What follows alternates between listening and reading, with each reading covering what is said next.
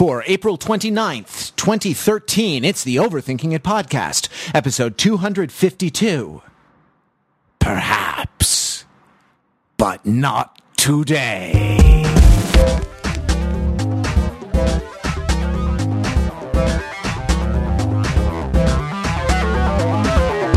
Welcome to the Overthinking It podcast, where we subject the popular culture to a level of scrutiny it probably doesn't deserve. I'm Matthew Rather from Los Angeles, California, and this is the best of both podcasts. I don't know what the other podcast is, but this is the best of this one and the other one. The unnamed podcast, The Undiscovered Country. No, sorry, I'm into the Star Trek movies, and they're a mixed bag at best. We are here to talk about The Best of Both Worlds, Part 1 and 2, which were recently screened on the big screen all over the country. As part of a large promotion, really a kind of giant infomercial for a Blu-ray set that CBS Home Entertainment wants you to buy. We're talking about Star Trek here, in case we weren't clear. Matt, I don't believe you specified in your opening spiel. Yeah, it's kind of my shtick now. Do we get any endorsement from CBS? Because you're doing a great job selling the Blu-ray. Drink, because the special guest has spoken before being introduced in the roll call. This is Ben Krinsky, our special guest, a friend of ours, and a subject matter expert, one of the world's foremost experts on all things Star Trek, including Star Trek The Next Generation, Season 3, greatest of Star Trek seasons, and Best of Both Worlds, Part 1 and 2. Welcome to the podcast, Ben. Thank you so much. It's a great pleasure to be here. All right, so panel, in honor of our topic tonight, which, yes, is Star Trek, if you're going to nail me down like that, Mark. Yeah, I am. Well, The Next Generation, to be even more specific. The question is, what two worlds would you like to make the best of? Drink, because first in the alphabet is Matthew Belinkie. No, that's a joke. That's a callback to last week when I got that wrong the other way. It's Peter Fenzel, so drink anyway. Hey! Yeah, and you can also drink because Peter Fenzel's a little hoarse, coming back from a weekend of traveling. Although I did not have time after I got off the plane to make my Yogi Honey Lemon Throat Comfort Tea, the official tea of Ghost Rider Spirit of Vengeance, which I really wish I did. Go easier on yourself. You're a big horse. I don't know what that's a reference to, but I don't know whether to be flattered, but I think I'm just going to let it go. All right. Wait, is it flattering? Is it flattering to be called a big horse? Yes, absolutely. You're not. It's diminishing to call yourself a little horse. That's true. I wasn't even going to do that until you brought it up, though. Don't bait it yourself. Indeed. So I'm going to go to this vision I have of a Harry Turtledove-esque historical sci-fi book called World, War I / World, War II, in which a time-traveling and dimensional-traveling adventurer is able to pass through portals that go between the alternate worlds of War I and War II, where World War I and World War II are happening, like in the real world. And it can be sort of like the light world and the dark world in Zelda: Link to the Past, where like you have to go back and do something in World War I, and it'll change like the position of a door in World War II, so you can go through it. Maybe it would work better as a video game that you can do. Yeah, and like you can move artillery nests, right? And the artillery nests will blow up different houses. So like maybe there's an item in a house, but the house gets destroyed in like the Battle of the Somme. So you have to go back to the Somme and like convince the British generals to change their attack plan so that the house isn't destroyed, so you can go back to it in World War II and like pick up the special Uzi that's been left by like the time traveling oh gosh, what, Israeli Mossad agents? Because yeah, Mossad. Mossad we're just looking for. I was reaching for the word Mossad, and it was on the tip of my tongue. So it's Bill and Ted's excellent war venture, right? I suppose I mean, in the sense that you'd use Bill and Ted rules for time travel, where you could like tell yourself that you would go do something and then do it later, or like where you could affect things in the present by going back into the past. But that's sort of standard in video games. Well, it's common in video games too, because there's only so many ways you can move blocks or like move mirrors to turn light on things, right? Definitely. But I'm trying to think of what other sort of sci-fi property would most remind me of more than Bill and Ted's, where like somebody is passing through two different kinds of continuities. It's kind of a Back to the Future 2 situation, sort of.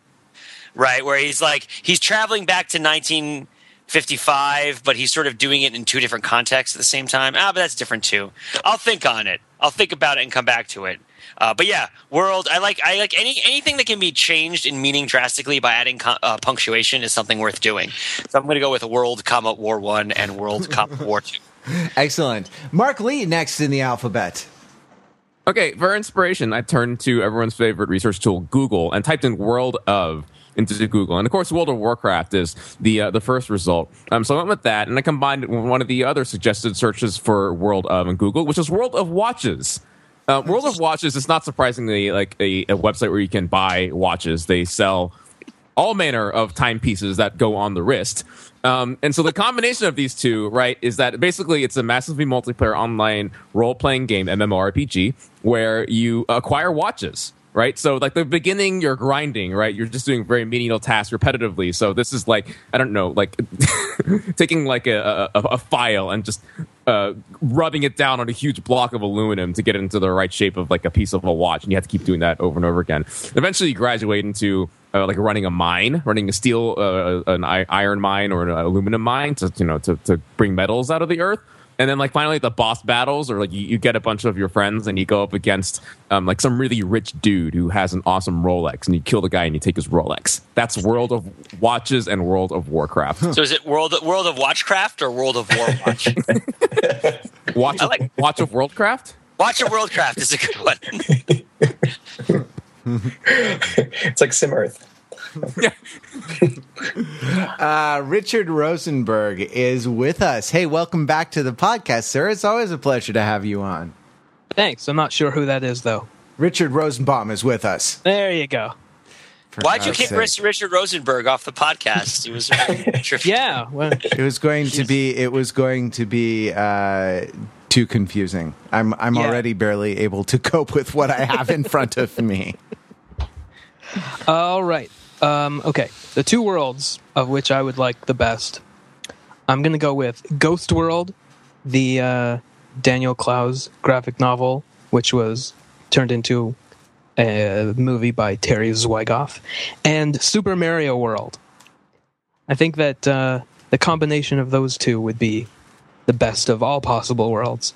Think about Mario and Luigi kind of wandering around aimlessly, figuring out how to grow up, how to deal with the issues of being alive, being in the Mushroom Kingdom, how to really get that princess to pay attention to them.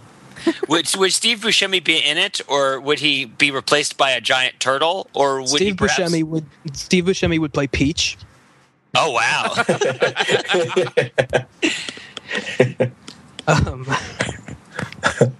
That's all I got. It would be like a gritty reboot of the Super Mario franchise. Yeah. We could see if we can get Bob Hoskins and John Leguizamo back to reprise their roles. And yeah, is it Thora Birch and Scarlett Johansson? That's it. Yep. Yeah. And they could play Mario and Luigi, or they could play Bob Hoskins and John Leguizamo playing Mario. Right. Or Bob Hoskins and John Leguizamo could play Thora Birch and Scarlett Johansson, and they probably would have to pay them a lot less than to get the actual ones at this point. So which one is which? Does Bob Hoskins play Scarlett Johansson, or does Bob Hoskins play Thora Birch? And I think Bob Hoskins has to play Thora Birch. So does Bob Hoskins Thora Birch play Mario or Luigi? I would say Mario. Is the Mario. So you think Thora Birch is the Mario of Ghost World? Yes. Okay. So to get the taxonomy right, is there like sort of dominant? I mean, obviously. Sure, Thora Birch definitely is the Mario of Ghost World. I am with you on that. All right, I guess it's me. My two choices are the James Bond film, the Pierce Brosnan James Bond film, The World Is Not Enough, and the Thomas Friedman nonfiction book, The World Is Flat. And And it's a thriller about globalization, about how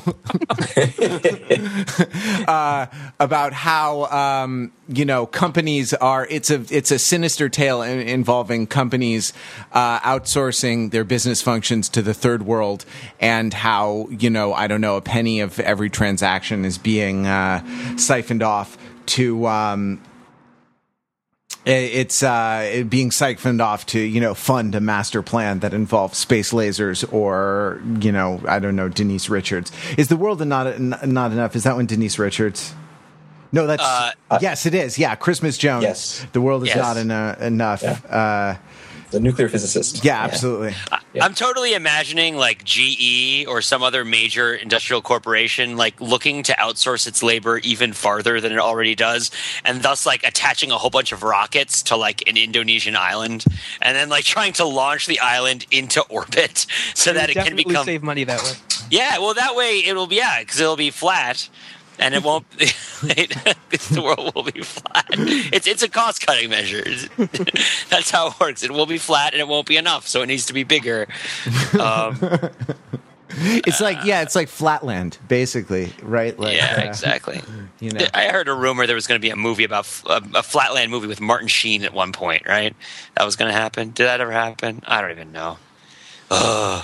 The world is not enough because it doesn't have Martin Sheen in it in Flatland. I guess Charlie Sheen would be a more interesting person in Flatland, right? Which character in Flatland would Charlie Sheen play, and which character in Flatland would Martin Sheen play? Well, Martin Sheen, for goodness sakes, Martin Sheen is like a circle, and Charlie Sheen is a triangle at best. Yeah.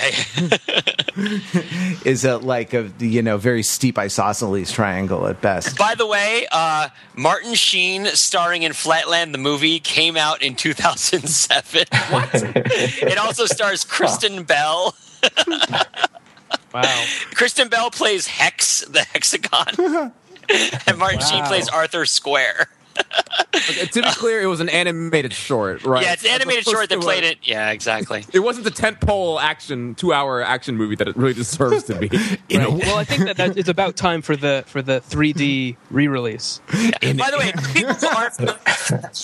Flatland is like, and by the way, there is a 3D re-release that they're working on in IMAX. It was supposed to come out last year, and maybe it did, maybe it didn't. Flatland is like a forced to the point of awkward sort of science fiction, like speculative math fiction novel, I believe, about the experience of a point that moves into 2 dimensions or something like that, right? Or no, it's a hexagon who they basically shapes discovering how they project each other into different sorts of dimensional space. And they're all personified as like sort of stock characters in kind of a stodgy Victorian narrative about like the unknown. But do you think that characterizes Flatland accurately? Yeah. There's a sphere, right? It's a circle, and it keeps getting bigger and smaller based on the cross section that's passing through their 2-dimensional universe. And this is like the major plot point of the whole thing. Well, yeah, but there's also there's a character. It's like Jodie Foster in Contact, right? To the extent that there is a character who gets kind of taken outside of Flatland, a character from Flatland, a 2-dimensional shape, who then looks down upon the map of Flatland stretching out in 2 dimensions, like a plane in all directions. And then comes back, and the camera records only static, but it records 3 hours of it. I call that the Mufasa moment of Flatland. Because everything the light touches is his kingdom. All right. So finally, pride of place in the question always goes to, well, they have the option. It always goes to the special guest, though this is not a special guest. This is an honored guest, we decided before, because we are honored to have him, and he does us honor by appearing on the show, being one of the world's foremost experts in Star Trek. The greatest expert in the world on Star Trek ever. If he says anything even slightly displeasing, eviscerate him in the mouth. God. I was trying so hard to have a touch of humility, but I was honored to be here. I'm so happy that you guys invited me on. But you wouldn't be able to sport the beard that you sport if you didn't have you had that spot of humility. You're a proud man, like Riker. Anyway, continue. Well, sir, honored guest, if you would deign to tell us, if you wish, what 2 worlds would you like to reconcile and make the most of? Well, this might be a little bit of a cop-out, but the first thing that actually popped in my head was just to go with the Dr. Pangloss joke, that I would like to unite the best of all possible worlds and nowhere else. So the best of all possible worlds. That's like a pretty funny joke, right? That's like, because the only world that can exist is the best of all possible worlds. That's what Leibniz is talking about. That Pangloss is satirized in Candide. Yeah. So therefore, you can't combine the best of all possible worlds with any other worlds. It's the only. It's sort of logically excluded. So yeah, exactly. But the less glib answer, I guess, if I may, was just I suppose it's hard to call it the world of Star Trek. I was trying to sort of generate a segue into the main part of the show. I guess it's most often called the universe, the Star Trek universe, or the universe of Star Trek. But I would like to see the world of Star Trek and the world of video games, the best of those two worlds together, because it's been a long time since I've played any video game, much less a Star Trek themed one. But my memory is that they were not very good Star Trek themed video games. So I would there are precious few video games that are based on sort of prominent media properties that do well, I guess. So yeah, be nice if there's at least a couple of good ones, like Starfleet Academy for PC or whatever was probably pretty good.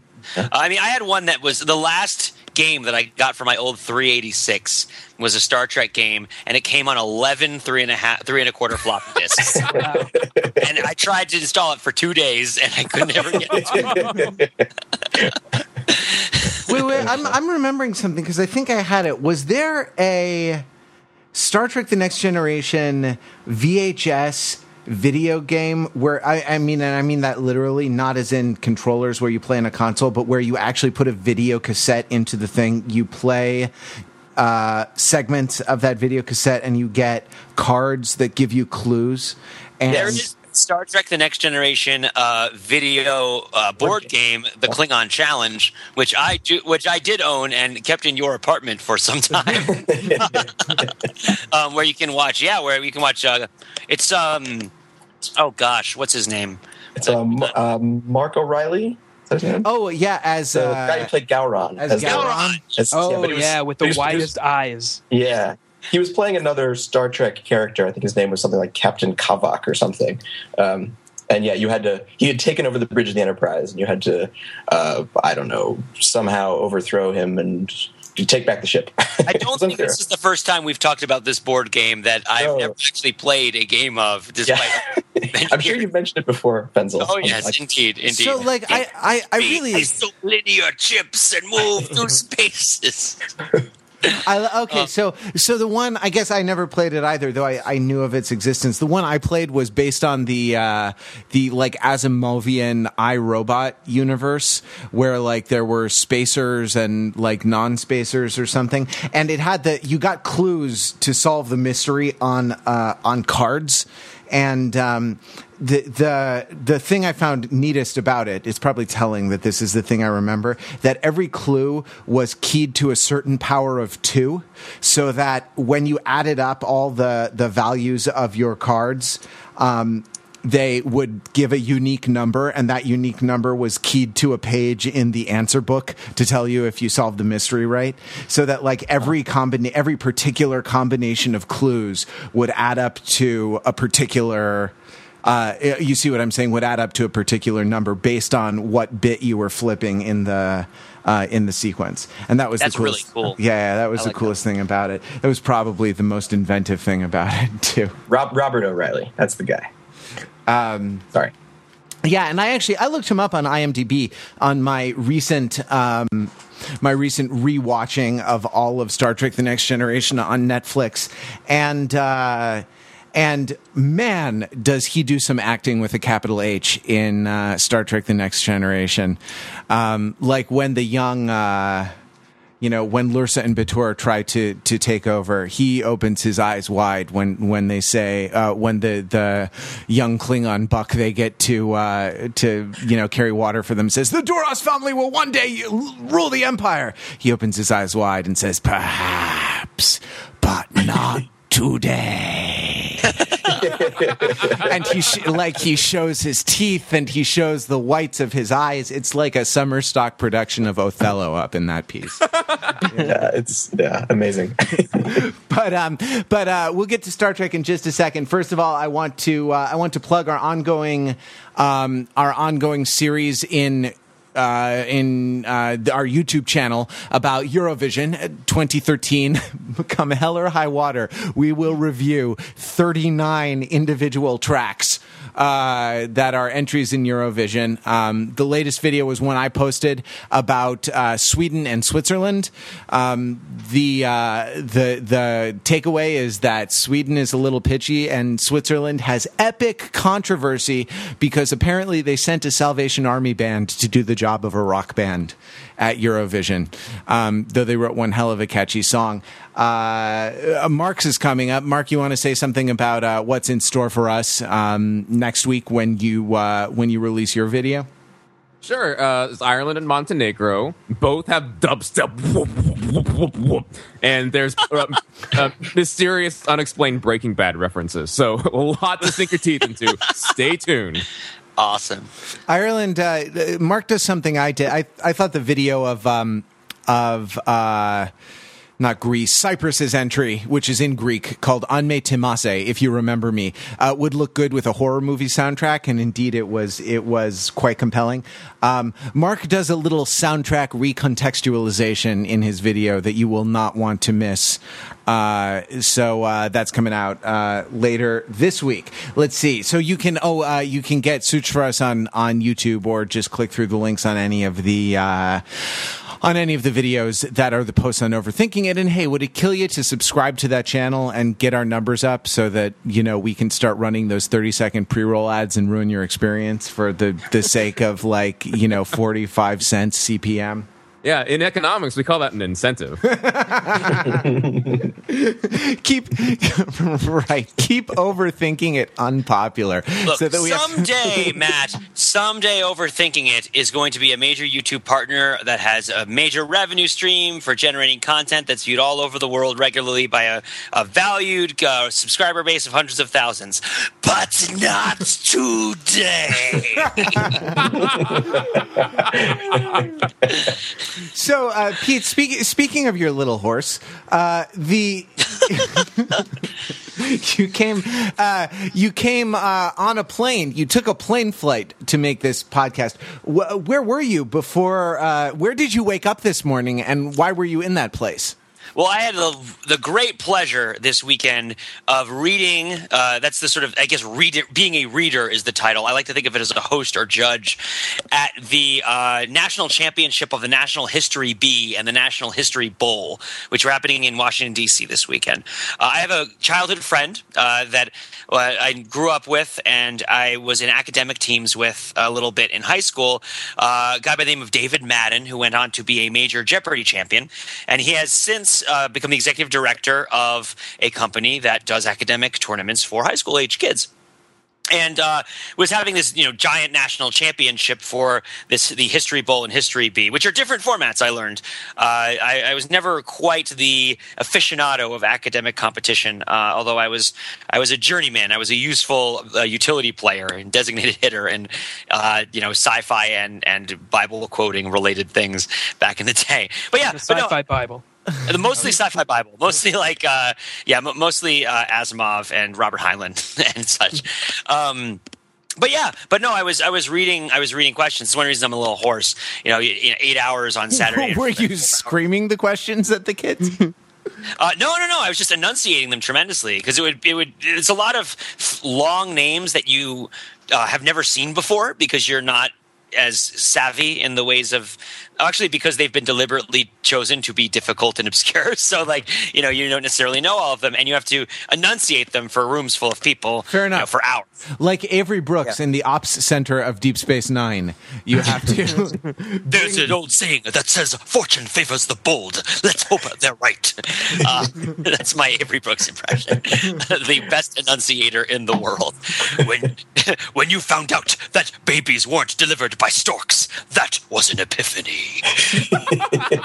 This is like AT&T Business Solutions commercial. Yeah, there was a subsequent one where he just started using lots of Latin prefixes, I think, for large numbers. It's like first there were kilobytes, then megabytes, then terabytes, and then octobytes, yottabytes, and he just kept going for about 2 minutes. It was pretty Exactly.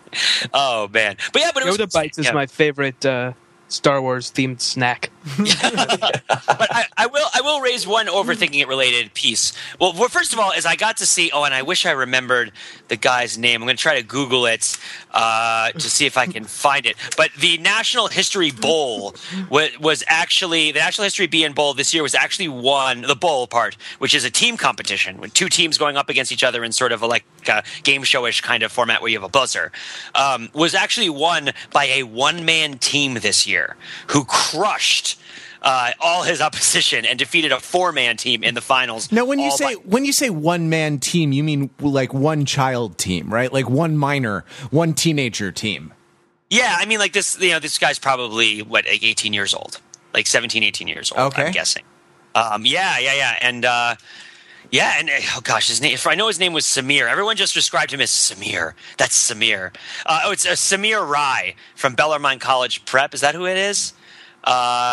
I think that's his name. And if it's not, congratulations to Samir Rai for being cited as the National History B champion or bowl champion. But yeah, no, he's just, amazing to watch him come up with stuff. Everybody, when he finished his lightning round with a perfect score, the whole place was like erupting. They won and everyone was on their feet with a standing ovation. It was totally charged. But the reason I want to bring it up and overthinking it quickly is that this is an exercise in really intense memorization, right? Really intense memorization of a wide variety of facts. Even in terms of history, it's still a huge range of facts. And it's the kind of thing that we might be tempted to think would not have an attraction for us in this day and age because we can just look all this stuff up if we want it.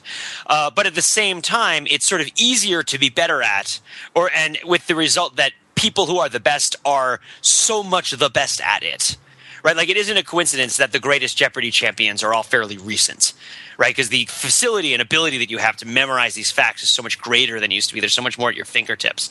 And it's so much easier to review what everyone else is doing. And so I just kind of wanted to toss that out for a brief opinion before we get on to the Star Trek stuff about like what you think about memorization and sort of retaining tons of amounts of information in times when a lot of people choose to delegate that task to the internet.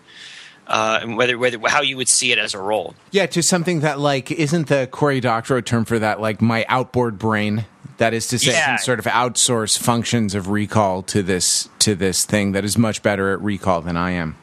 Yeah, and this is like why you should be careful never to let the other person in the relationship do the dishes too often, because eventually you will like mentally delegate that task to them and then be incapable of doing it, right? Like all of a sudden they'll be doing it all the time and they'll resent you and hate you, and you'll just be like, you go to do the dishes, you'll be like, what? I don't know what to do, because your brain does, if you have help, delegate automatically without your permission. Like if you always use your GPS for directions, you forget how to read a map. Like that sort of thing tends to happen to people. But yeah, I mean, I don't know. Do you guys have any take on all that stuff? I'm sorry, I forgot what we were talking about. Oh, well, I'll to myself then, because I'll cite one of Matt's favorite people, Harold Bloom, favorite human beings in the world. And because when Harold Bloom, one of the things Harold Bloom always said, and he's a literary critic, prominent literary critic, kind of the previous generation. A popularly prominent literary critic, not really popular, but not really prominent among literary critics who kind of don't know what to make of him anymore. Yeah. I mean, prestigious, but also kind of like eccentric, I suppose. Wait, so right? he's previous generation, like Captain Kirk, previous generation. So who's the next generation of literary critics? I don't think they cut him from that mold anymore, Mark. who is the Avery Brooks of literary critics? David West? Cornel West. Oh. No, he's not a literary critic. Oh, what was it going to be, Matt? I was going to say David Bromwich because of the sense of rectitude. Don't you just get a sense of rectitude from David Bromwich? But here's the thing I was going to say was that Harold Bloom, in one of his books, talks about, or one of his interviews I read, maybe it was in a book where it wasn't, one of the things what made him good at writing literary criticism. And he said that it was really useful for him that he had a really good memory. He felt like ever since he was a kid, he was able to remember a lot of what he'd read. And this was kind of really important to writing large books that sort of made sweeping generalizations about culture, right, and literary history, which is that it's important to be able to retain a ton of stuff. And I wonder whether this opens up the role in our society that maybe we don't talk about that much of people it's almost like our sort of information infrastructure has a RAM and a ROM, and the ROM is in sort of functionally, not in terms of them being read only and being erased when you turn the power off, but like the ROM is like the internet that is out there, that is like the memory that we all have accessible to us, but we have to go access it, versus like the people who have the ready access to tons of information, right? And that there's an interface where people go to the ROM and they like pull out memory and they put it into the RAM. And to be able to do certain really complex intellectual tasks, you have to be able to like chug a lot of stuff into your RAM at once, right? Like you have to be able to remember a lot of the things that you look up on the internet in order to make certain kinds of synthesis out of it. Yeah, but let me give the metaphor of like digestion, and I suppose if you take this metaphor to its logical conclusion, like works of literary criticism or creative works are the turds that you extrude after the process of digestion has taken place. And the useful kind of memorization is is rumination, and I mean that literally in the sense of like a cow ruminating on its cud, right? Like the kind of figuratively in comparison to a cow ruminating on its cud. right. But I mean it not. I mean it. Well, okay, yes, fair enough. I mean it figuratively in reference to the literal process, not figuratively in reference to how figuratively that word is used to mean, thinking a lot of time, right? Like the kind of multiple digestions of information, and that is the useful. I think if you are going to write sort of gnomic generalizations about any field, that is the useful sort of thing, as opposed to the kind of the human model of eat once, crap 24 hours later, which let's call the BuzzFeed model of 74 greatest cat photos, right? Like that's the intellectual level of that kind of thing, or the induced vomiting model, right? Which is a lot of internet, which is maybe the trivia contest model of just shove it into short-term memory long enough that you can hacking cough it up. I mean, I don't think I would diminish and kind of insult the efforts that these people are putting in that much. But I would pose this hypothetical. What if you took someone who was sort of like a sensitive, learned person of a very human sort, and you gave them the capacity to interface with a great collective machine mind? Say by implanting them with some sort of assimilating implants that then allow them to be more than they were. What if a human being could have the best of both worlds? Well, that's an interesting place to pivot to Star Trek, because what are the two worlds that are being made? I mean, that are being made the best of, right? Like, what do you think the title is a reference to? And maybe we should throw this to our honored guest so that, you can... I mean, did we make it clear why we're talking about it this week before we go into it too deep? Yeah, we did. So we did? Okay. So there's a Fathom event. You could have gone to see this in the movie theater all over the country. But it's also what's happening is they are basically remaking Star Trek: The Next Generation from the original, right, from the original elements. So the show was shot on 35 millimeter film, but it was posted on videotape. So it was posted at 480i, a resolution less than the crappiest of YouTube videos, that you see on YouTube. So the show, when they thought about re-releasing Star Trek: The Next Generation as Blu-ray, as 1080p video, there was no way that they could upconvert what was there, because what was there was so irrevocably crappy by our standards now, though it was very, very pretty at the time. So what they're doing now is they're going back, like CBS Home Entertainment, under the direction of the Okudas, Michael and Mrs. Okuda, Mr. and Mrs. Michael and Denise Okuda. Yeah. Michael and Denise. who were at the screening I saw, by the way, who were there and like gave a little speech beforehand, and it made me wish I had my Star Trek: The Next Generation technical manual in the big book in the red shiny binding, or my bootleg Star Trek: The Next Generation writer's technical guide that I had. And that is still in my childhood room somewhere in my mother's house, for them to sign, because I totally would have fanboyed that up. So that's why we're talking about this week. Well, let's toss the question to Ben Krinsky. What are the two worlds that are the best of two worlds in the best of both worlds in the famous Star Trek: Next Generation episode? So it's a question I've mulled over, and I actually am still a bit confused about what the answer is. I think half of the answer is pretty obvious, which is that Picard, I think, is supposed to be the best representative of the Federation that the Borg want to assimilate and want to use for their nefarious plan to conquer the Federation, basically. And I think they say as much in the episode. The disembodied voice of the collective, right after they grab Picard off of the bridge, says something like, you are captain of the most powerful vessel in the Federation fleet, you speak for your people. So they have this, I guess we could talk more about this if you like, sort of this might makes right philosophy. And so to them, Picard is this military leader, I guess, who sort of represents what the Borg see as one of the best aspects of the Federation. So they want him in particular.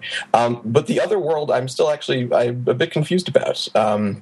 Because the Borg don't have really better or worse parts. They are this collective entity that thinks with one mind, I don't know. What do you think? Locutus has a name. Locutus has a name. The Borg that sort of Picard comes to represent is sort of a fulfillment of individuality within the collective of the Borg. Yeah, but his name is like a kind of a Latin nonce word that kind of means by reference like speaker or mouthpiece. It's not a name that references his individuality. It's a name that references the function that they've chosen for him. Well, it's complicated because of the retconning that happens in Star Trek: First Contact. Yes. Right. Oh, let's bracket that. Let's not bring that into the discussion. Well, I mean, it's important to just note that in Star Trek: First Contact, they talk a lot about how Locutus was special, but we're talking about the best of both worlds as sort of if you went to the movie theater and saw it as a standalone thing to an extent, right? Like, in which case we're going off of sort of what it is about rather than the stuff that's retconned about it. So what's happened is they've remade the show, you see, from the original 35 millimeter. Matt, for Christ's sake, let the guest talk. No, it's fine. I was going to say, well, it was kind of, I guess, picking up what you just said, Pete, about as a standalone sort of piece of entertainment, as a standalone film.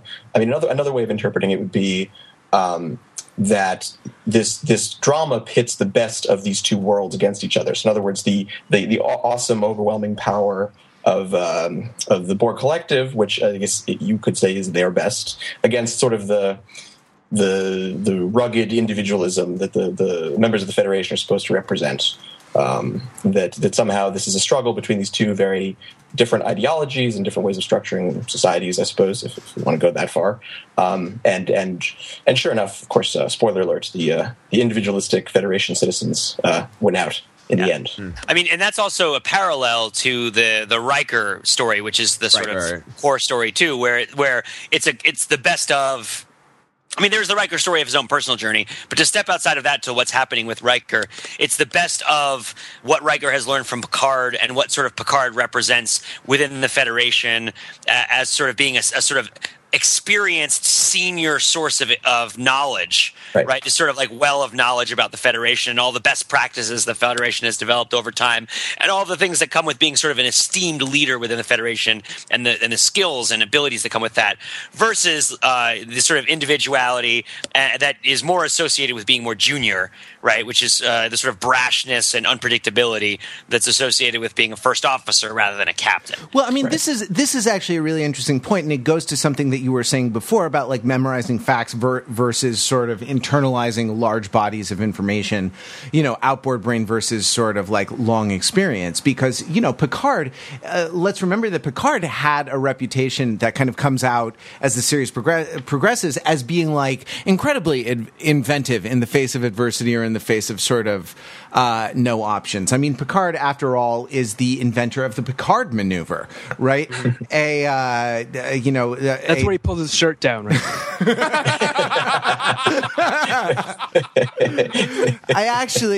Yes, and yes. No joke, Richard. There were a couple of times when I was looking at Riker's, uniform kind of bunching up around his pecs, and I was like, "You really have not mastered the Picard uniform tug." Because season 3 was when they transitioned from the spandex onesie uniforms to the two-piece wool uniforms with the high collars, and the collars eventually changed. But it just goes to show that Riker wasn't ready to take over the Melbourne. He hadn't mastered all of those skills that Picard, represents, as you were saying, Pete. Yeah, the waistband tug. I don't know what do you think of that? What were your impressions seeing the episodes again, Richard? Because you along with Ben and me are we're the ones who actually went to the theater and saw the thing. Right. Well, I did notice, actually, that the Borg do explicitly say here that their goal is to improve themselves, which is something that I didn't remember was referenced this early on. Because also, I know that they to raise quality of life for all people. Right, right.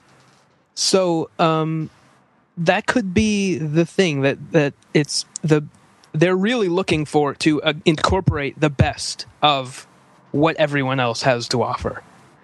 But the only way that they have to do that is to completely destroy what they assimilate.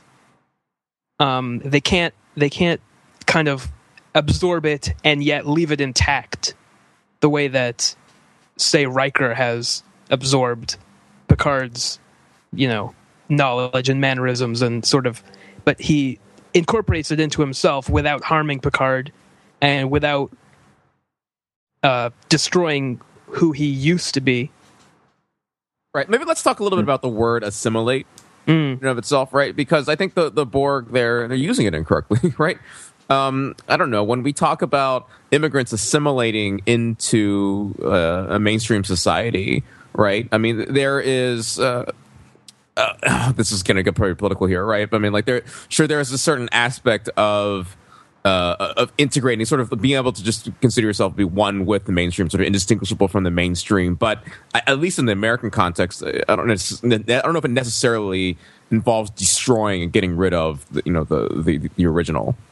I think it's safe to say that different people have really different emotional attitudes towards the idea of cultural assimilation, as either like a huge evil or as like sort of a really good thing that makes it better for everybody, right? Like it runs the gamut, the way that people feel about cultural assimilation, right? But it's like it doesn't seem to resemble what the Borg does. I mean, it resembles what the Borg does here. I feel like because the group changes when the individual is assimilated into the group too. Right, when the Borg do that. Yeah. And that's really what you're talking about. Is like sort of where's the balance? What's the cost to the individual of their personal destruction, or to the sort of less powerful race of the destruction of their individuality and culture and just their own subjective lives, which have presumably been totally hijacked? What's the cost to them versus the cost and benefit to the Borg?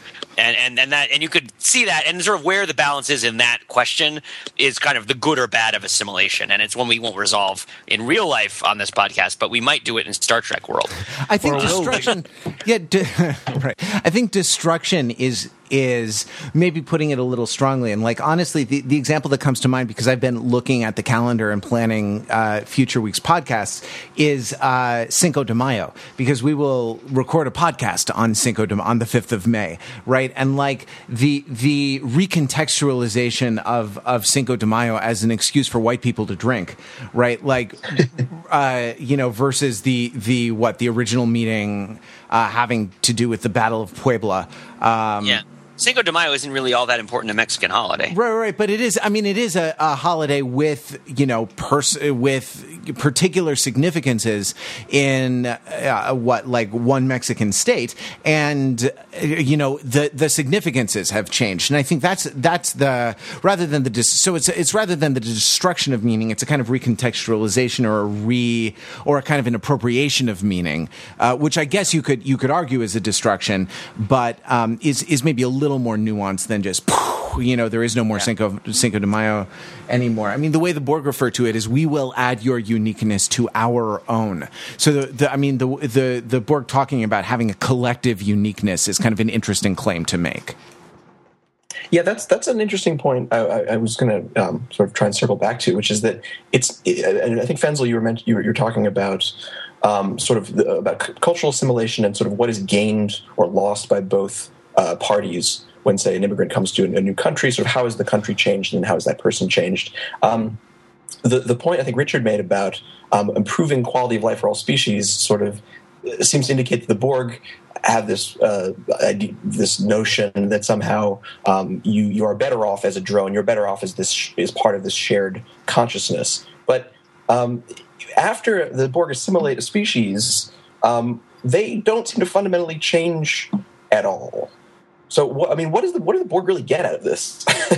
Besides knowledge, they seem to be hungry for just knowing everything that so the Borg still fly around in the Q spaceship, but on May 5th, they drink tequila. I think this is kind of a problem with too, I guess. But sorry. Yeah, this is kind of a problem with the Borg, I think. And the problem with the Borg is that they really aren't great long-term characters in a series. It's sort of like, I wonder what would have happened if Voyager had instead decided to bring in let me see, hold on. I'm trying to find the name of them exactly. Like if they brought in the guys from Darmok. Oh, the Temerians? No, the Temerians. Is that the Temerians? Oh, yeah, those are the Temerians. Sorry, Yeah. I was thinking of the Paclids, who are different people. Yeah.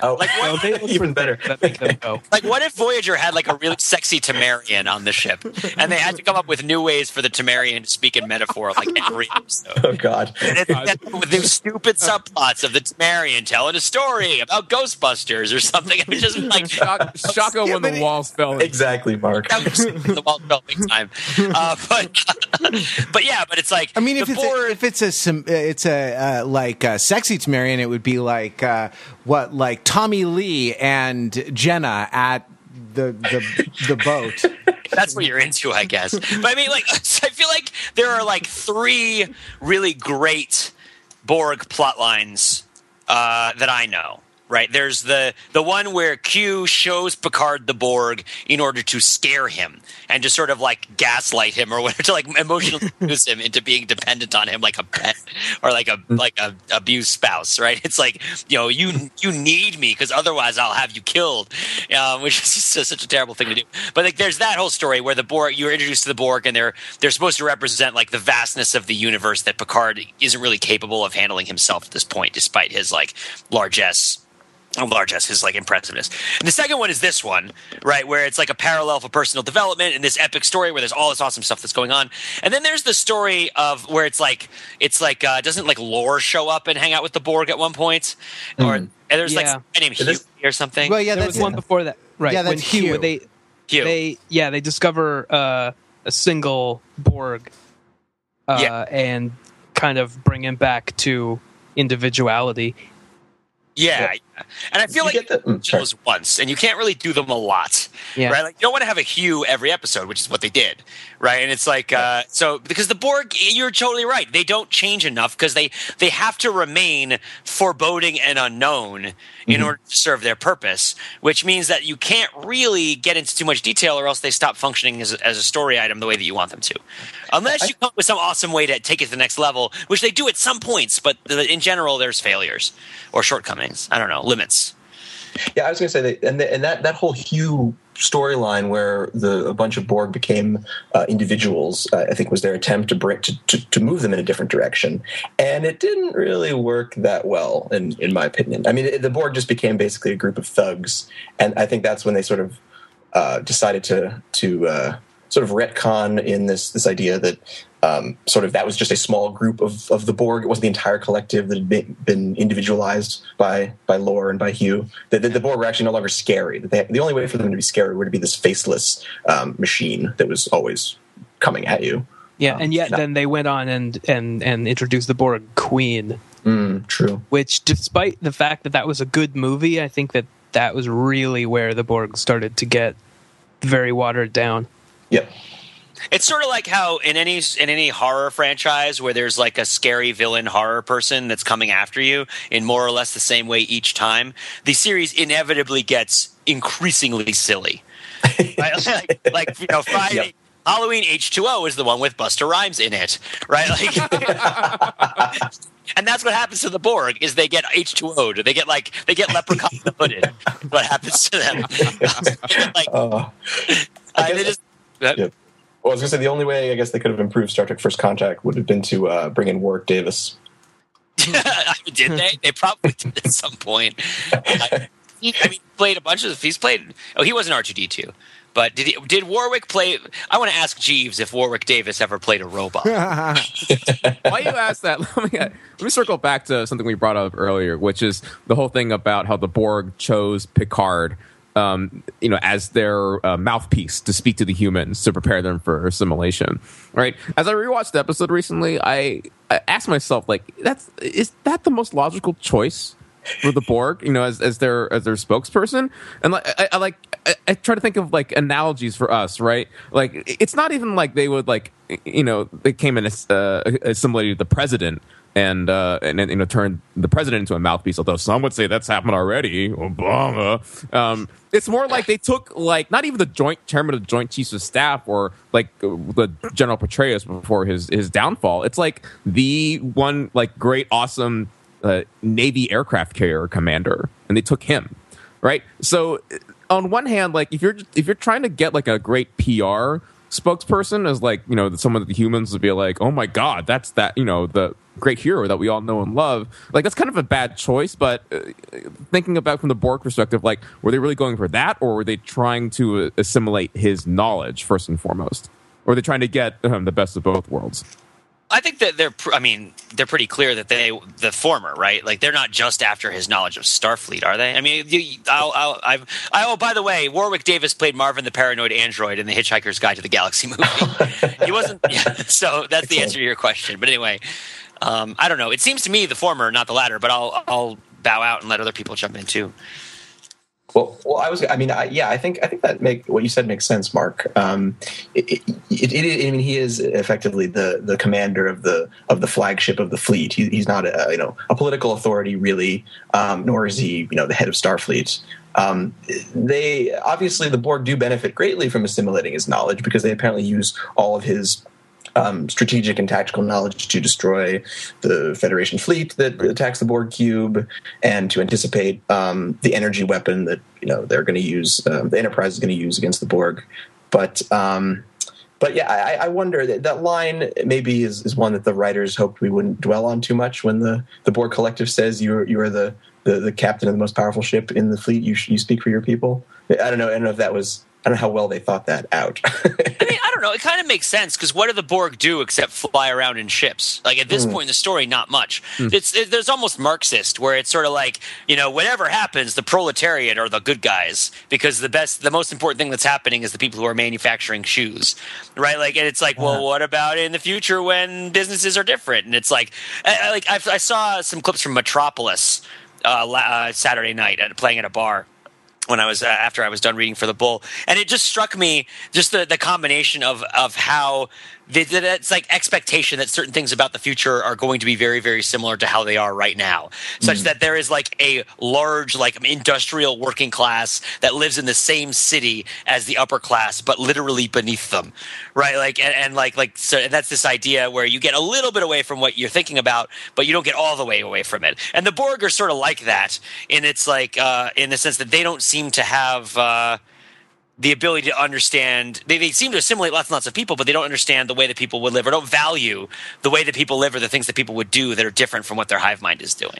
That's also an interesting point because they as much as made of the fact that they can adapt to different sorts of weapons and different sorts of circumstances, they seem fairly entrenched in one way of doing things, right? Yeah. They actually are not. They don't have the ability to adapt as widely as it seems at first because. For example, Riker is able to essentially outsmart the Borg Collective with his new plan to distract the ship with fireworks display, and then they go and they get Picard back and all of that. So it's an interesting point about the fact that the Borg, even though they seem invincible, their inflexibility is in some sense their undoing. Yeah. Which could just be about the economics of the Soviet Union. I mean, that could be what it's all about. And, like, people just making tons of televisions in Hungary and, like, not having any market for it. Well, never mind. Maybe that's even a little too far of a rabbit hole. I don't know. Don't you think... We're not talking about Star Trek 6, Pete. We're not talking about the undiscovered country from whose bourne no traveler returns. Well, if we can go a little bit outside, I think it was in the novel Vendetta. That Peter David wrote in the Star Trek universe, featuring the return of the Borg, where at one point the Borg assimilate a Ferengi captain, a daemon, I guess, and they gain the ability to negotiate. Huh? Because they have this idea of commerce. So then they set up a sovereign wealth fund, right? That's how you do that in an economy. I want to talk a little bit about Vendetta because I remember reading it when I was a teenager because it was a giant novel, right? There were the Star Trek novels, the numbered ones, and then there were the giant novels like Vendetta and Imzadi and and the rest. It was actually Vendetta is also where they got the idea for Seven of Nine. Huh? How'd that come about? There was basically the exact story of Seven of Nine. She had a different name and whatever, but the background was basically the same. They just ripped it straight out of this book and stuck it on Voyager. Wow. Man. So this is maybe just nerdy trivia. I mean, it's just nerdy trivia, but it's funny that there's a whole novel about the confluence of the Borg and the Ferengi because the Ferengi were originally, if I'm not mistaken, intended to be the major villain on Star Trek The Next Generation. They were brought in season 1, and then they were just too silly to be a serious threat to the Federation. and so then the Borg were invented to be the major villain on The Next Generation, to be sort of... Basically, they didn't have... the original series had the Klingons, of course, were a major villain, the Romulans to some extent, and they were searching for the perfect foe for this new crew. So anyway, I just think it's funny that a novel relied so heavily upon the villain that sort of fizzled. I mean, this raises an interest. Oh, so go ahead. Yeah, they wrote themselves into a corner when they said that none of the women were allowed to wear clothing. It really limits the kind of stories that you can tell to, like you couldn't have star-crossed lovers, human Ferengi lovers or anything, right? It is pretty dumb how excited everyone is to meet the Ferengi at the beginning of the Farpoint episode. It's like, they're like Yankee traders. I can't wait to see how this turns out. Yeah. I bet they're awesome. I think the two major problems were, one, that the way they were just portrayed in the first episode where they were introduced. I think the Armin Shimmerman, who's actually the actor who played Quark later on in DS9, was one of those original Ferengi. Mm-hmm. And I think he was quoted as saying that we came across as angry gerbils. Really, monsters. And then also, I think it dawned on someone that, it's hard to threaten... it's hard for capitalists to be threatening to a civilization that uses no money. Let's talk about this actually, right? Like, because Pete talking about the Soviet Union sort of got me thinking about it, right? And it strikes me that there is kind of a hole in the kind of at the center of the Star Trek universe, which is the idea that like solving the economic problem solves everything. Right, like solving the problem of economic scarcity makes everybody suddenly like noble and honorable in the human race. Yeah, you know what it didn't solve? Like this, it didn't solve like the that insatiable careerism that has everybody telling Riker that his career is standing still. Well, right, and that has Shelby totally like desperately trying to climb the ladder. Right, there's that, and like the fact that like.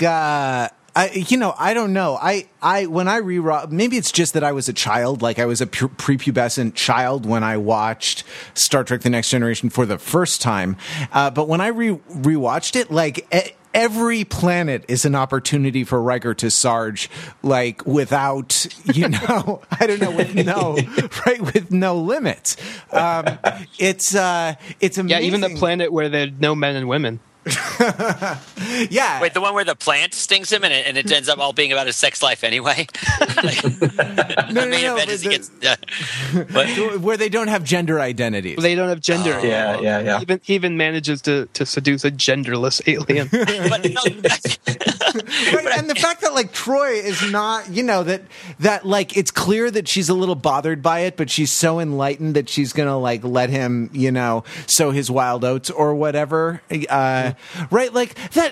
I don't buy that. Right, like I don't know, like having enough money, having enough like dilithium crystals to give you whatever you want doesn't solve the problem that like mommy loved your brother more than you. It doesn't solve the problem that you can't that you can't get the girl you want. Right, like she doesn't like you. It doesn't solve a lot of interpersonal problems that seem to me to be legitimate sources of sort of the kind of supervillainy that I'm hoping Benedict Cumberbatch will be bringing to Star Trek Into Darkness. It also doesn't prevent Sisko's father from having waiters at his restaurant on Earth. Which, sorry, go on. It's interesting, you wonder what their reason for being there is. Right, well, like Picard says, we are trying to better ourselves. Just Gene Roddenberry, I'm going to sort of try to coin a term here that will probably never be used again. Gene Roddenberry is kind of like a post-colonial noble savagist. Where he's like he sort of thinks that the things that make people bad are like the modern products of Western civilization, and if we could just sort of get rid of them, then everything would be good. So it's like his original draft of Star Trek the movie is all about atheism, right? And it's like, well, if we weren't religious, then we'd be awesome to each other, and if we didn't have money, then we'd be awesome to each other. Like if we didn't have all these things that our culture makes us do, then our true spirit would shine through. And then like of course the way we've seen this historically is like, look at Native Americans, they have magical powers that are awesome. It's like, well, no, it turns out the human condition is kind of universal and difficult to deal with.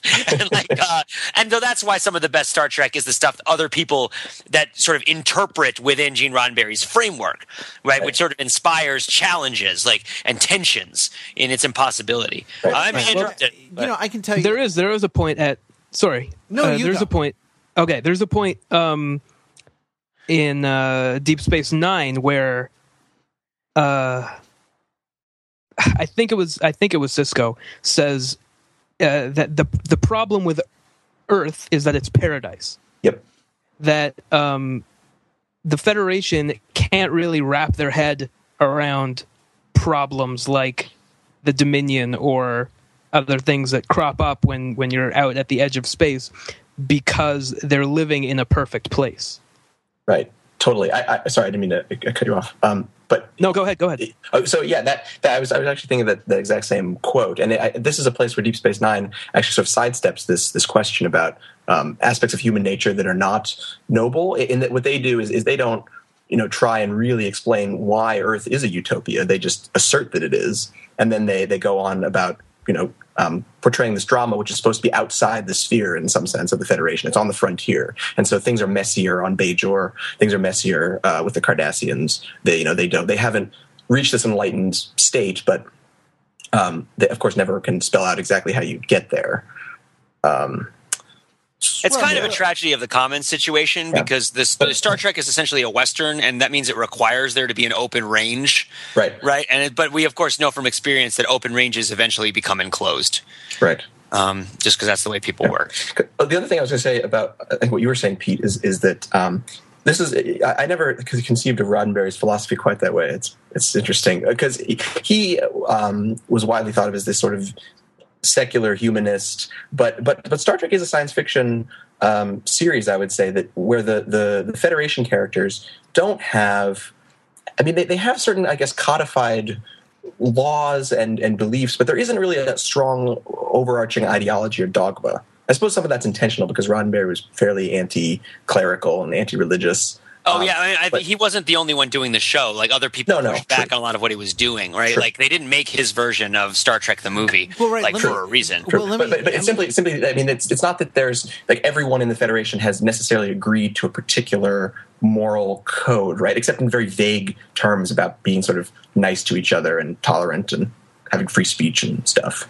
I want to. I mean, I think told this story on the show before, but it's relevant here. I met a guy who was a sort of frequent director on Star Trek: The Next Generation and some of the later series, and was involved with some of the guys who wrote and sort of controlled the show. And I was at the time I was in the middle of rewatching seasons 1 through 7 on Netflix, and I after sort of like bowing and scraping in front of this great person who was involved in this thing, I said, I've been rewatching it, and like season 3, greatest of Star Trek: The Next Generation seasons, like is when the show becomes the show that I remember from my childhood, right? Like 1 and 2 were kind of a slog for me to get through, and he said, and I'm not going to say his name actually because of what he said, but he said, yeah, that's when they basically elbowed Gene out, before he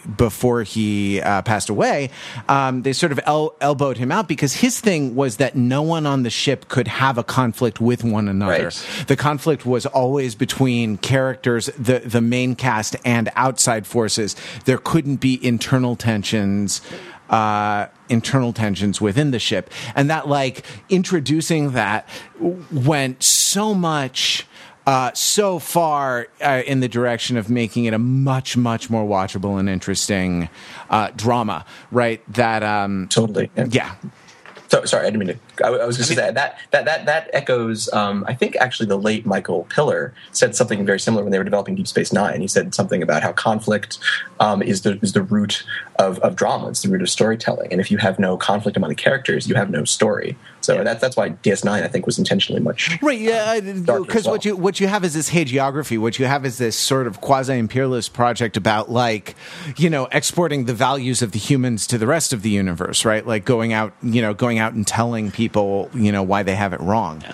I mean, there's really two ways to turn like a non-story into a story that captivates the human imagination. There are three ways, but I'll say what the third one is after you've done your two. Well, I was going to say four ways. Fear of surprise. Sorry. The two ways are to add conflict. Right, a conflict that drives the story, conflict that makes something happen, conflict that then compels the story to be told, provides an occasion for why we're doing it, sets the characters against each other in interesting ways. And the second way, if you decide not to actually do that, is just to have William Shatner do it. As long as he's the one doing it with full force of will, it's fine. there is a third way, Pete, which is to have Tim Riggins and Rihanna carry a very large bomb down a hallway in the middle of the film Battleship. Right, fine film, Battleship. Well, I think it's Raymond Chandler's rule of if you're of writing that if you're out of ideas, have somebody burst in the door with a gun. Right. In that you. And as you figure out what the hell he's doing there, your story will go somewhere. So, yeah, it's that conflict thing. And then again... Yeah. Sorry, go ahead. It's interesting to me, actually, speaking of people like bursting onto the scene, that we have not talked about Lieutenant Commander Shelby at all, right? He's totally important. Yeah, totally. I don't know, as a counterpoint to Riker. I mean, the more I watched, we actually haven't talked a lot about the experience of watching the episode on the big screen, which I would like to get to, even though we're running a little long, right? Because it was really interesting to me. Like there were positives and negatives. The negatives were that they edited both episodes together into one sort of 80-minute long experience. So you didn't have the cliffhanger moment with the title card that said "to be continued" and that awesome music cue, which is like da da da bum bum bum bum da da da bum bum bum bum bum, with this like, you know, weird kind of atonal very awesome music. Here. Yeah, after they made such a big deal about it in the collateral, right, in the like the value added collateral that Yes. they showed from the Blu-ray disc set. You see, what they've done is gone back to the original. But like the positive was like you could see the kind of the structure a lot more clearly by putting the two together as one thing. And what struck me is that like if you count the number of, like, Star Trek always goes out on a soap opera take. Which is like one character having like a very portentous look in his or her eyes as the camera sort of pushes in on him or her, and like a music cue swells to. And Nathan Fillion actually explained the soap opera take for actors in practical terms as 3 steps. You have 3 thoughts. One is, did I leave the oven on? 2 is yes, I did leave the oven on, and 3 is wait, I don't have an oven. And if you can like convey those 3 thoughts clearly in your face, then you can act on a soap opera. And like the number of soap opera takes at the act breaks was breaking like 5-1 in favor of Riker, as opposed to anyone else, right? Like it was always him, like turning his head 45 degrees, opening to camera and like staring at the wall really intently, so that it was like really, clear that kind of it was his story, so that like Shelby as a foil for him was important. And let me close that loop. That was one of the interesting things about seeing it. Also, it was super dark and very contrasty, the picture. I mean, let's talk about Shelby for a hot second, because I feel like she's really important to acknowledge. She's the kind of character that we haven't really seen on Star Trek up until this point, right? Which is that she's a strong... I want to say, you know what? I'm going to say the word strong, because whatever. That's too cliched. It's too wrapped up. She's an ambitious, capable, not really very sexual female character, right? And she's also not like a cigar chomping villain character as well. Like she's a challenger who comes in to the scene, and she also happens to have this sort of gender thing going on with her, which I think is really important. But one of the great things about Shelby, right, is that she's actually, talk about play to the top of your intelligence, she's good, right? Like she's good at her job, and she's so threatening to Riker, and so much of the episode is seen through his eyes. That they do have to work hard to make her not villainous. Like she sort of seems villainous at the top, but I think in the end calculus she ultimately isn't villainous. Like they do walk that line in this episode between her being like the new thing that is kind of threatening and automatically making that evil, or making that very trivial by its evilness, or flattening it out. Right? She sort of stays textured and complex in the way that she kind of comes in. Now, of course, I'm sure that there's ways that she's very offensive. I didn't actually watch the episode this Thursday, so I haven't seen it as freshly as you guys have. But I mean, I don't know. What do you guys think about all that stuff? Well, I was just going to say that's an interesting dynamic you pointed out, Pete, because I was just imagining another episode of Star Trek: The Next Generation, which, I mean, imagine a Star Trek: The Next Generation episode in which it was just Shelby coming on the ship, that there was no Borg threat. Then I think she clearly would be the villain, right? She would be challenging the authority of one of our main characters. Totally. And that would be it really, would completely change the dynamic, even if the character were played in much the same way. But I think, this doesn't directly address your main point, but just as a footnote, I think one of the things that makes her ultimately endearing, and this is something that I just love about this 2-part episode in general, is the whole thing is a forceful argument for the incredible competence and professionalism of Starfleet officers. Shelby is just really good at her job, and that makes her ultimately a heroic character and one who's able to overcome this great threat. But yeah, in a different context, it would be, and she would be an upstart and a villain. Right, because Yeah, in the absence of an existential threat, right, the hero of Star Trek: The Next Generation is harmony among all people, right? And Right. that, like, anything that upsets that balance is, like, needs a couple sessions with Counselor Troy. Right. Right. And would probably be her mom, right? Like, would be the problem.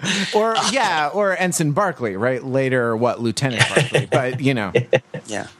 I mean, yeah, it is. It's interesting. I mean, it's similar to how things play out in real life in the sense that it often.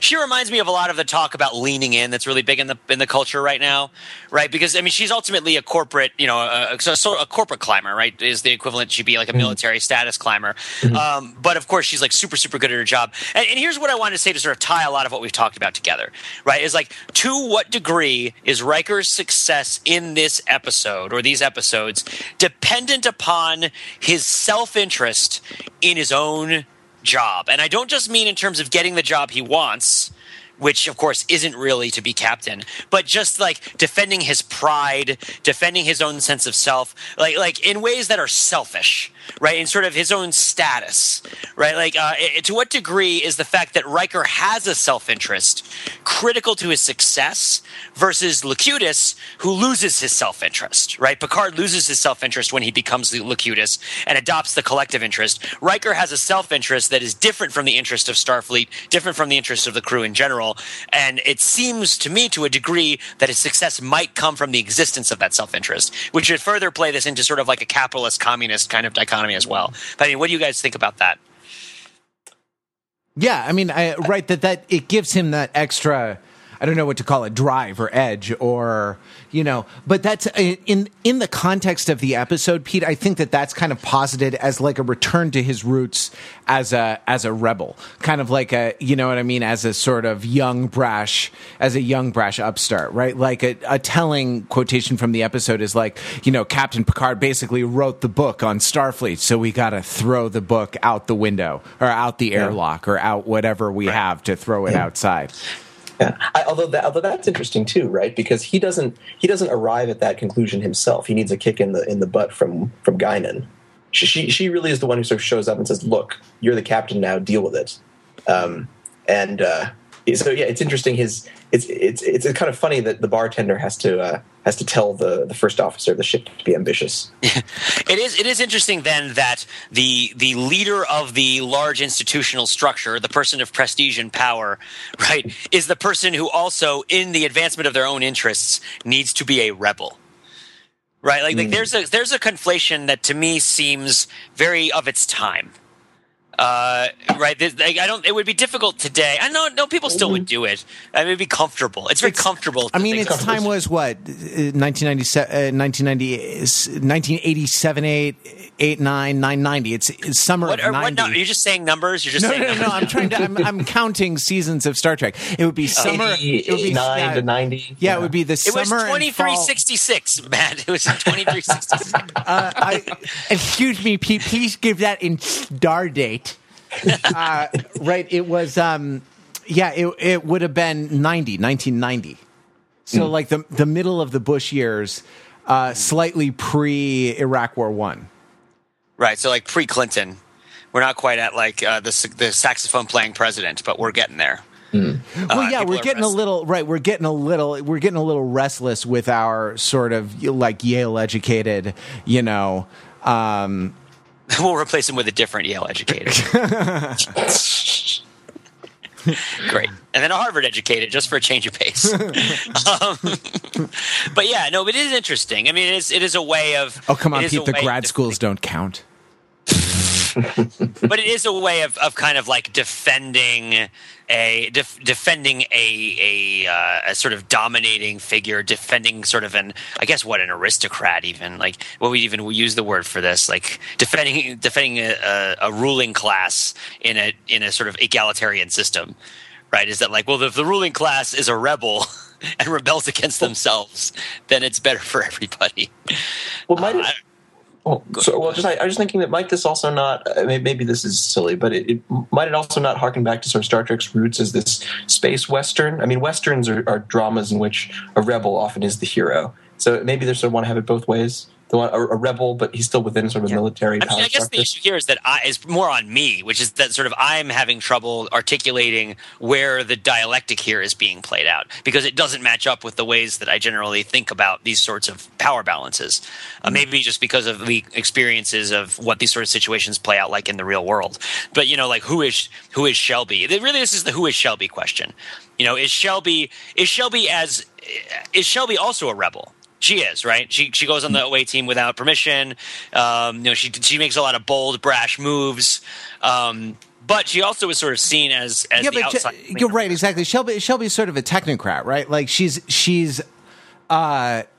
thinks she knows better, and she's not like bucking authority. She wants to supersede the existing authority with her own. That is to say, she's not trying to undermine the authoritarian structure of Starfleet. She just thinks that she should be in charge instead of the other people, which is a different sort of rebellion, right? Than a kind of 1960s-esque rebellion, right? But that's ultimately what Riker does too. Right? Is he rebels just enough to maintain his position? Well, and they do make a lot of references to how Shelby reminds everyone of young Riker. Yeah, that's an interesting thing. I mean, you're talking, Pete, about Shelby not being sexualized, and she isn't in large part, largely due to her unfortunate hairstyle. But which that's not from me. By the way, right? Yeah, that's from the DVD or the Blu-ray collateral where it's where Elizabeth Dennehy talks about daughter of Brian Dennehy, which I did not know. That was something that I learned, like acting royalty in her blood, et cetera, et cetera, et cetera. She was unhappy with the way the hairstyle looked because she thought it was stodgy, this sort of updo that she had that was very difficult apparently to spray into submission for each of the 20 shooting days that she was working on Next Generation. When she is introduced, right, she comes in the room with like old Grandpa Admiral who's loaning her out to the Enterprise to help deal with the Borg problem, right? And Picard kind of smirks and says, "You seem quite taken with her." And the Admiral says, "Oh, it's an old man's fantasy. That's all." There's a chorus of giggles from the audience in the theater. Here too. And mine also awkward giggles, right? Like not awkward, like that was not like that was funny giggles, as in that would not pass muster, right, in the era of The Good Wife and in like a post Buffy the Vampire Slayer world, you know what I mean? Much less the 24th century. Yeah. So like she is she's desirable. Like it's set up that she is desirable, but the things that are desirable about her are her competence. That is to say, what he says is she's whipped us into shape, right? Like she's cut through red tape and bureaucracy. She sort of blazes a path across the entrenched bureaucracy of Starfleet, and gets S done. And like that is her principal virtue. Indeed. But not today. All right, maybe we should call that a podcast. Because we've run a little long anyway, but goodness, we're gonna keep talking about this. So if you want to talk about the Star Trek universe, about Best of Both Worlds Part 1 or 2, about the Fathom events, or the Bowls of Bees. Bowls. Bowls full of B's. I never said the difference between a history bowl and a history B. We'll save that next week. Yeah, we'll save that. We'll save that for the outtakes. If you want to join the conversation, and there's only going to be more Star Trek because in a couple of weeks there's we're going to trek into darkness. And that's going to be fun for everybody. So, if you want to do that, you can email podcast@overthinkingit.com. You can call or text 203-285-6401, or you can do what everybody else does and leave a comment on the show notes for this episode on the website. It remains only to thank our honored guest, Benjamin Krinsky. Thank you very much.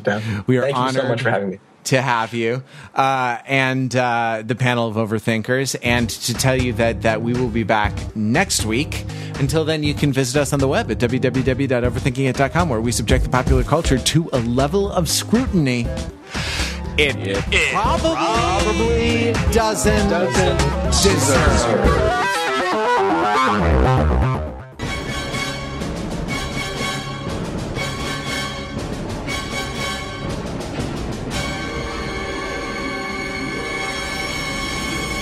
Sleep.